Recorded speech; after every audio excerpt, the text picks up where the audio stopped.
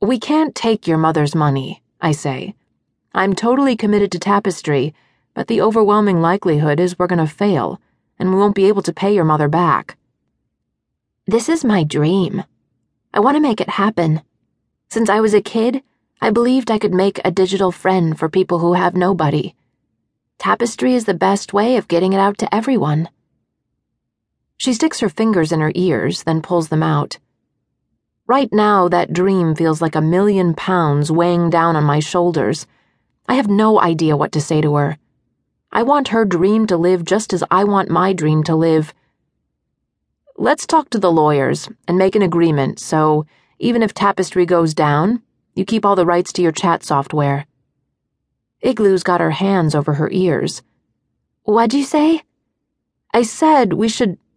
Forget it. Why are you covering your ears? That heinous noise. How can you stand it? What noise? Like fingernails on a chalkboard, she says, although much higher pitched. I don't hear a thing. You're really old. No offense, but you lose hearing at the upper frequencies when you're old. Jeez. I'm not that old. Old enough. Hold on, I'll show you on a sound meter. She leaves with her hands still over her ears. When she comes back a few minutes later, she's got earplugs in and she's carrying a tablet with a fancy microphone plugged into the USB port. This is a sound spectrum analyzer. We use it when we're recording. This graph is by frequency along the bottom, amplitude vertically. As she speaks, the graph jumps up and down on the left-hand side. That's my voice. Now look over here. She pinches and zooms into the right-hand side of the graph. The area between 20 and 22 kilohertz is pegged, she says. Indeed, the graph jumps up and down in that range. You can't hear that. Most people can't. I'm pretty sensitive to high frequencies.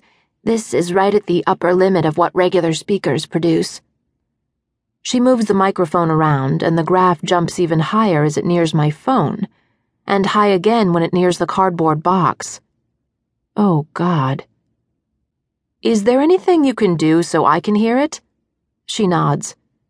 A frequency shift. Hold on. A few seconds later, I hear a warble, similar to an old-fashioned modem. My heart jumps into my throat. Oh, God. I grab my phone and hold the power button down until the phone does a hard shutdown, or appears to. The screen blinks and goes dark, but the sound meter is still active. I seize my desk lamp by the gooseneck and smash the weighted base down on my phone, splintering the screen. I keep pounding until shards of electronics go flying. Holy shit! Igloo ducks away, shielding herself from debris. Then she stands upright and turns the display toward me. The frequency meter has dropped to 0. Igloo stares at me, then the desk and the remnants of my phone.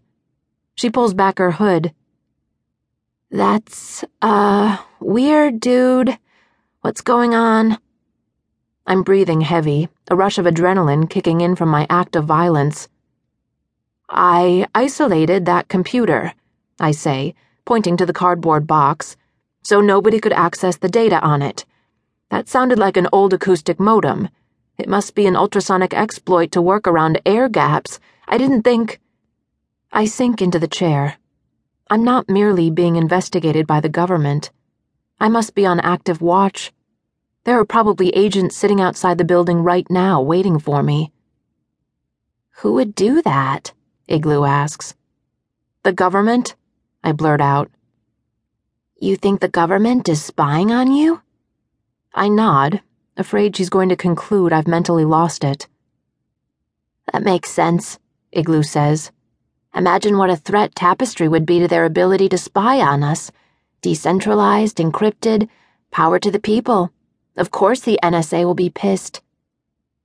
Oh, I say, suddenly feeling dumb. I assumed the government was after me for killing people. That's my guilt speaking. It makes more sense they'd watch me because I'm threatening their ability to monitor the population.